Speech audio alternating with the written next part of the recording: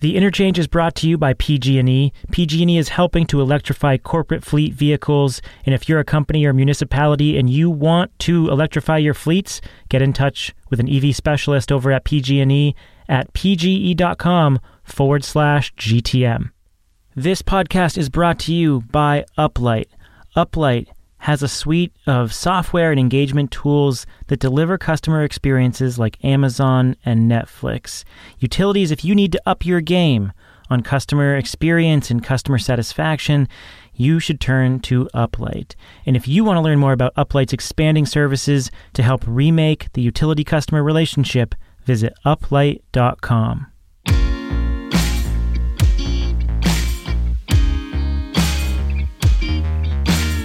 This is The Interchange, conversations on the future of energy from Green Tech Media. I'm Stephen Lacey, a contributing editor at GTM. Shail Khan is with me as always. He's my co-host and a managing director at Energy Impact Partners. Hello, Shail. Hello, Stephen. You are closed off in your home office with a lot of family around you for the July 4th holiday, I take it? I am. I'm headed out on vacation, so I have a bunch of family visiting ahead of, and then ultimately when I return from vacation as well. So it's a crowded house. So you're sitting around over breakfast with your family. They're talking about their days, and you're like, well, let me tell you about IEA and OPEC forecasts for the global energy system. Oh boy, don't get me started on that Equinor renewal forecast. Well, this week, where is the global energy system headed? We'll saddle up to a smorgasbord of models for the global energy system, or a goulash, or a potluck, whatever you want to call it. A group of researchers took 9 prominent outlooks for global energy markets that featured a range of scenarios, threw together this wide range of conservative and ambitious scenarios, and came out with a harmonized view of how things may play out in the energy sector. And now we get to feast. So, Shail, since our audience continues to grow, some of our listeners may not remember that you were, in fact, head of research at GTM for over a decade before leaving for the world of venture capital. I think I might have asked you this one before. What was the hardest thing you've ever had to model? Oh, that's a really good question. Honestly, we did a ton of it, and GTM still does it, but trying to model consumer behavior for like individual consumer behavior for adoption of sort of anything is really challenging. And the more granular a forecast you're trying to do, the more challenging it is. So an example would be residential solar. You know, there's a bunch of economic analysis that there are neighborhood effects. So when a couple people get solar on a roof, then their neighbors are more likely to get it. How do you model that in? What does that diffusion curve look like? Similarly, it's easy to just say like, okay, well, we're going to do some economic modeling and tell you that when solar on a levelized cost basis becomes cheaper than grid power, then adoption is going to increase. The reality, as we've seen, is it's much more complicated than that. There are various tipping points that seem to make a big difference. Then there are various demographic effects. So this is like it's a complex modeling challenge to try to get it right. And I think GTM's done as well as anybody has at it, but it's really hard to predict, especially over longer time horizons. And I would say that's true now of like batteries. Residential energy storage is even more baffling from a modeling perspective because you can't make the economic argument for it. So you have to rely on, well, some share of solar is going to include storage and the economics are better in some places than others, but how do you attach a value to people's desire for backup power? It's a complicated question. Criticizing a lot of the scenarios for the growth of renewables or the changeover in the energy system globally has become its own sport now. Do you have empathy for the researchers at like the Energy Information Administration and the International Energy Agency who are often poked at and pushed around for being too conservative? I do. In general, I mean, it is really difficult. And the models that they're trying to build are multifaceted and complex and include all fuels, and they all have to tie together. And it's hard. And, as they would tell you over and over and over again, they're not really trying to create forecasts. They're trying to create scenarios, which I think is a bit of a cop-out, but there is a distinction there.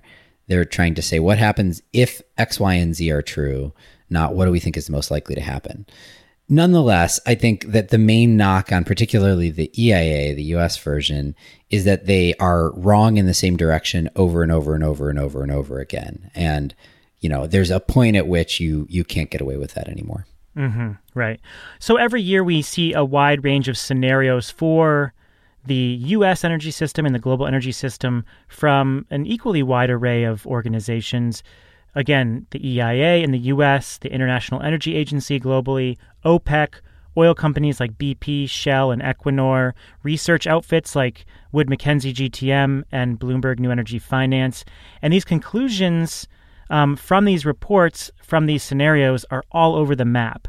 So a group of experts at the research outfit Resources for the Future put them all together and created their own model, a way to compare the projections or the scenarios in a meaningful way and get a more accurate picture of how the future may play out. And it's important because businesses and governments plan infrastructure for decades based on these scenarios. And you could make radically different decisions based on which scenario you think will come true. So, Shayle, how would you rank this endeavor from the folks at Resources for the Future on the difficulty scale, throwing all these scenarios together and trying to come up with a way to compare them accurately? I think it's very valuable. I don't think it's super difficult, to be honest. What they had to do is they had to find as much apples to apples comparisons as they could. One of the things that makes it challenging to compare across all these different scenarios that different folks put out is that they're looking at different timelines. They define things differently. Some will look at primary energy consumption and others at final. They'll use different metrics. So the challenge here is just in being able to compare them all head to head. And in fact, I'm sure as a result of the fact that they were trying to compare everything head to head, they threw a bunch of other scenarios out that they didn't include here because they just couldn't compare them that way. There are more than what they've included. So, that's the hard part here. But compared to the challenge of actually doing the modeling, I think this is relatively easy. So I'm really relying on your expertise here because you are the quant. You are the guy with the analysis background. So there are a few different types of scenarios that they modeled in this report. Can you walk us through what those scenarios are?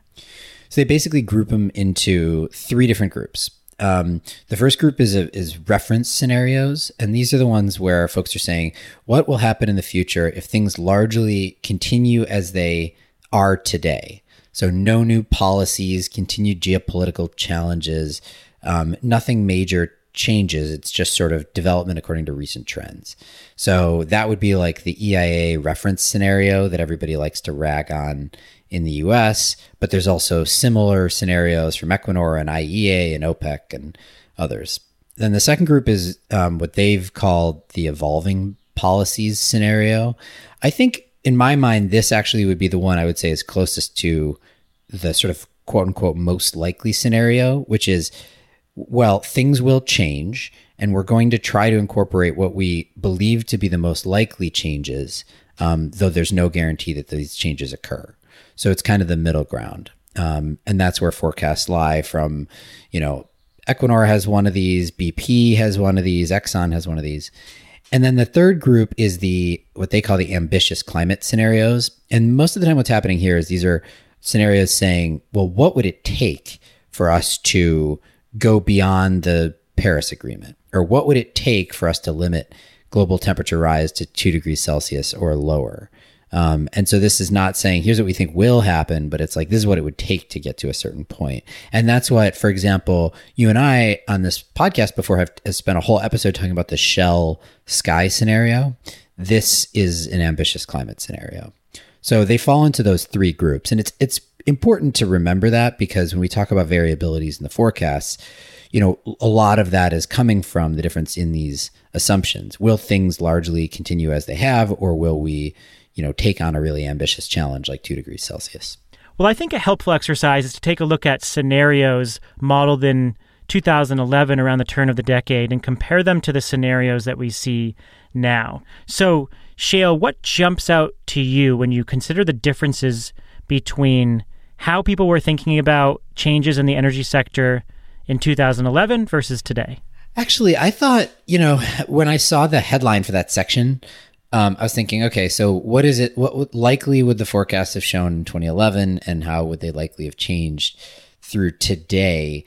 And I think the obvious assumption would have been, well, in 2011, we didn't know, for example, how much the shale gas boom was going to impact the market in the long term. We certainly didn't know how cheap renewables would become. We didn't know how rapid the decline of coal was going to be. And so all those things would have been way, way off. And I think the reality here is, basically the trend line in all the forecasts for the most part was in all those directions, but it wasn't super drastic. So let's take BP's forecast, for example. In the 2012 version of their forecast, renewables by 2035 were supposed to account for something like 9% of global primary energy. This is excluding nuclear, of course. And it's primary energy, which a lot of folks, one of the challenges here, just as a side note, is that the apples to apples comparison they were able to do is on primary energy, when I think these days a lot of folks want you to end up using final energy because electricity is more efficient. So you'll end up with a higher share of renewables, most likely in a final energy scenario. Anyway, of global primary energy in 2012, BP was saying about 9%, and by 2018, they're saying about 10%. It's not a huge difference, and that's relatively consistent across most of these forecasts. So they weren't super far off, or at least they haven't changed their mind. Now, you could argue they're still being too slow to change it, but nonetheless, the differences over that 5-year period are not that big. The one area that there is actually a really surprisingly big difference, and I'm interested to get your take on this one, is effectively energy efficiency. So EIA is a good example of this. This is true across all of the forecasts. The energy per capita globally that EIA was forecasting for 2035 back in 2011 was 82.6 million BTUs per person per year. 82.6. By 2017, it's 67.1, which is actually a really meaningful decline in kind of a base metric, right? Like how much energy is any given person going to use? And so the implication there, and this is true across all these forecasts, is that over the past 6 years, we as a global economy have actually become a lot more energy efficient, or it is expected that we will become a lot more energy efficient than it was expected 5 or 6 years ago. And that was the one that surprised me the most. I don't know about you. It did surprise me a little bit. In fact, as the researchers at RFF point out, IEA assumed this year that global GDP is going to be 19% higher than it did in 2011, while energy consumption is actually 4% lower in 2035 compared to what they assumed in 2011. So that's a pretty extraordinary change. And I guess the big question is what's driving it, and that's not identified in this report. What do you think is influencing that shift? I think it's got to be a combination of electrification, which is, as I said before, more energy efficient in general. So the larger a share of your energy pie comes from electricity, the more efficient you will be overall from a primary energy consumption perspective, and just greater energy efficiency in general. That latter one being the somewhat squishy one that I'd be interested to dig more into in one of these forecasts. But I did find it fascinating that trend was true basically across all these forecasts that have changed over the past 5 years. And the other thing to note, I think, is though, as I think everyone would have expected, Coal's expected share of the global energy mix has gone down from the forecast that we saw 6 or 7 years ago to the forecast that we've seen today. Oil actually has gone up a little bit in most of them. There's an exception, which is Exxon's forecast, interestingly enough.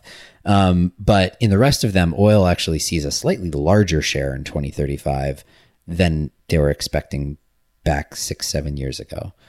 The scenario change that I think you would have been picturing coming into this hasn't really taken place just yet.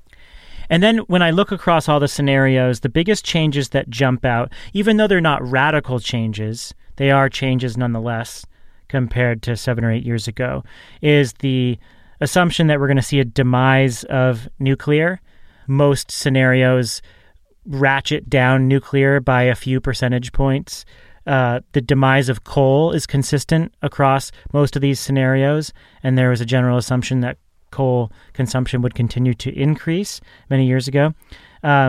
It has, of course, increased in the East, but we've seen coal consumption decrease in the West. The rise of electricity demand is something that's being reflected in these models. And then, of course, EVs are something that none of these models really took into consideration back in 2011, but they're all taking seriously now. So those, all across the board, I think you've seen some significant adjustments, not extreme, but significant adjustments when you look at these technologies. Yeah. And, I think thus far we've mostly been talking about these scenarios as if they're all in alignment. And sometimes they are, which is interesting. And we should talk about whether we think that's reflected in reality or groupthink. But there's also a bunch of cases where the models diverge. So I think we should spend some time talking about the places where we haven't reached universal agreement yet, at least amongst these forecasts. This podcast is brought to you by Uplight, a utility software and analytics leader that you once knew as Tendril and Simple Energy. That's right, Tendril recently made acquisitions of First Fuel and Energy Savvy and EEME, and then it merged with Simple Energy, and the result is Uplight. This is a company that now offers an end-to-end product for utility customer engagement. It transcends silos within power companies and helps improve interaction across every channel, program, and solution. This enables utilities to provide the personalized experiences that customers have now come to expect. Or if you want to learn more about Uplight and what they're up to, it's uplight.com/GTM to learn more.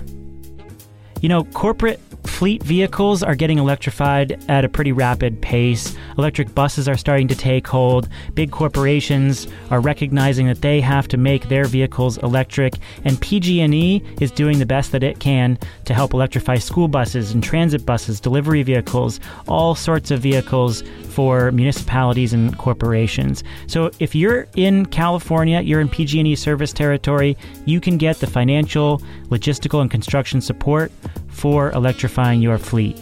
Get in touch with one of PG&E's EV specialists to learn more at pge.com/GTM.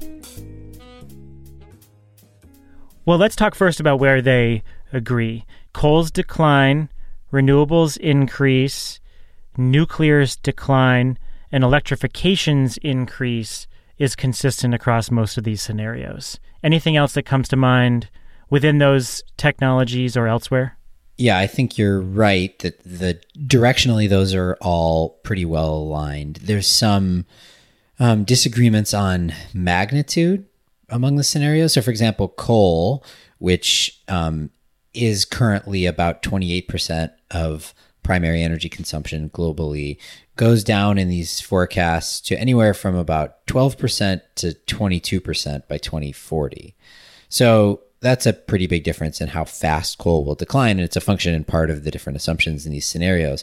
But I do want to make note of that, because when you say coal's demise, in the best scenario here, from the coal demise perspective, it goes down to 12% from 28% by 2040. It drops a little more than 50% as its share of primary energy globally. So it's not like it sees this precipitous, immediate, complete demise. Like 2040 is 20 years away, and it just falls a little more than in half. And that's in the most aggressive scenario. So I wouldn't call it coal's demise, at least according to these forecasts yet. I would say it's like a long, slow deterioration. Right. And that is very much a reflection of the differences in regions. So the RFF researchers break these scenarios down into East, the Asia Pacific region, and the West. And when you look at what they've modeled here, it's a tale of two charts. You see a steady slope upward in coal demand and electricity demand and oil demand in the East, and then you see a steady slope downward for those technologies in the West. And so you're going to see a radical decline in coal consumption in the West over the coming decades, but that will be offset by increases in countries in the East. So you have to look at this regional specific. I agree you have to look at it regionally specific, but I also think this is one of the places where the scenarios do not agree. So just specifically, even in the reference scenarios, let's compare IEA and EIA, which is going to make it a little confusing to say, but looking at so you're right. Everybody expects that in the West, coal is going to be on a a steady decline. In the East, everybody expects coal will grow, but how much it will grow is a huge question. So in the IEA reference scenario, they say coal in the East is going to grow 38% out to 2040, which is a lot. And it's going to be hard to sort of turn that back. And that's the reference scenario. In contrast, EIA says in their reference scenario says it'll only grow 6% during that same time. So the difference between 6% and 38% growth for coal is pretty meaningful. And those are both reference scenarios, so they should be using roughly the same assumptions. So I would say this is one of these areas that we clearly don't know the answer, is what's going to happen to coal in the East over the next 20 years. Let's talk about solar. On either extreme, you have the Shell Sky scenario, which envisions 10 times more solar than the IEA's ambitious solar scenario. So you do see pretty extreme versions when it comes to a technology that's harder to predict and model like solar. Yeah, right. I mean, this is another one where sort of directionally everybody agrees, but how far it goes and how quickly is a big difference. The Shell Sky scenario says that by 2040, solar will represent 25% of global electricity generation, 25% of global electricity generation. So that's the highest that we see. On the other hand, EIA's reference scenario, this being the one that everybody in the US loves to rag on, and this is why, they say that by 2040, solar represents 4% of global electricity generation. I mean, personally, I would bet, if I had to choose, I'd bet on the Shell Sky scenario over the EIA one. But again, this is a place where there's pretty wide divergence. This one, it's not entirely clear to me why the divergence is so wide in the case of solar. With coal in the East, I feel like it actually is really hard to predict. With solar, this is one where I sort of feel like we have a good sense. Exactly where the number is going to land, I don't think we know, but EIA is just wrong here. Yeah. The other thing that stood out to me was how people think about carbon sequestration, both carbon capture from the source at power plants or soil carbon sequestration. And a lot of the ambitious climate scenarios, particularly those from BP, Shell, and Equinor, do rely to some degree on carbon sequestration, while some of the others do not. Did that jump out to you? It did. Yeah. I mean, there's a huge variation there. Some of the scenarios basically say we will have almost no carbon capture and sequestration for the next 20 years or so. And then, a couple of them, like you said, show quite a lot of it, especially in the sort of latter part. Which is, I think what's happening is those scenarios, those are the ones that are trying to solve for 2 degrees Celsius, and the basket of tools that they include that, maybe they don't think all the other possibilities are realistic. And so they say, well, carbon capture is the one we're going to have to use. I don't know the answer to this either. I think it is a big question mark. We're just starting to see now kind of a new wave of carbon capture type technologies and projects arrive, but it's still very, very early days. So I think that carbon capture and sequestration, carbon capture utilization and sequestration is one of the biggest question marks in the future of energy. Not surprising that the oil companies put more emphasis on CCS than other independent researchers. That is interesting. Yeah, I don't know how to read into that, but that is a notable dividing line. So I want to loop back around to the similarities. Under pretty much all the models, the ambitious models, we're way past Paris climate targets. We have to see extraordinary movement like we've never seen before on the policy front to get us closer to these ambitious scenarios. I think when it comes to renewables, the technology train has left the station. But the question is, if you want renewable energy to start to eat into the share of fossil fuels, when you look at primary energy consumption, you need some pretty wildly ambitious policy setting, because for the most part, you see renewables as a complement to fossil fuels, not as a replacement for fossil fuels when you examine the range of scenarios. Yeah, that's right. apart from these sort of 2 degrees Celsius, the ones that are solving for 2 degrees, that is definitely true. There is one other area where there is really wide divergence in the scenarios that we should talk about, which is electric vehicles. I guess this is no surprise, but if you compare all the scenarios, this is one of the useful things that RFF did. They compared specifically the EV share of global new vehicle sales in 2040 across all these scenarios. And so in the year 2040, like what portion of new cars that we buy globally are going to be electric? It's everything from EIA's reference scenario, which is 14%. Again, EIA, good luck. But all the way up to OPEC has this fast EV scenario, which gets it up to 75%. If you set aside, I'm sort of throwing out a couple outliers here, which is sort of OPEC specifically, they're solving for fast EVs. And I'm throwing out EIA has an even lower scenario called the low EV scenario, where it's like that 8% of sales by 2040. Yeah. So throughout those outliers, I'd say that the range of the sort of normal forecast would be EIA's reference at 14% up to BNEF, Bloomberg, which forecasted at 55% in the same year. So 14% to 55%, again, that's a huge difference. And it reflects, I guess some profound disagreement about how fast vehicle electrification is going to occur. So what does all this tell you about how the global energy transformation will unfold?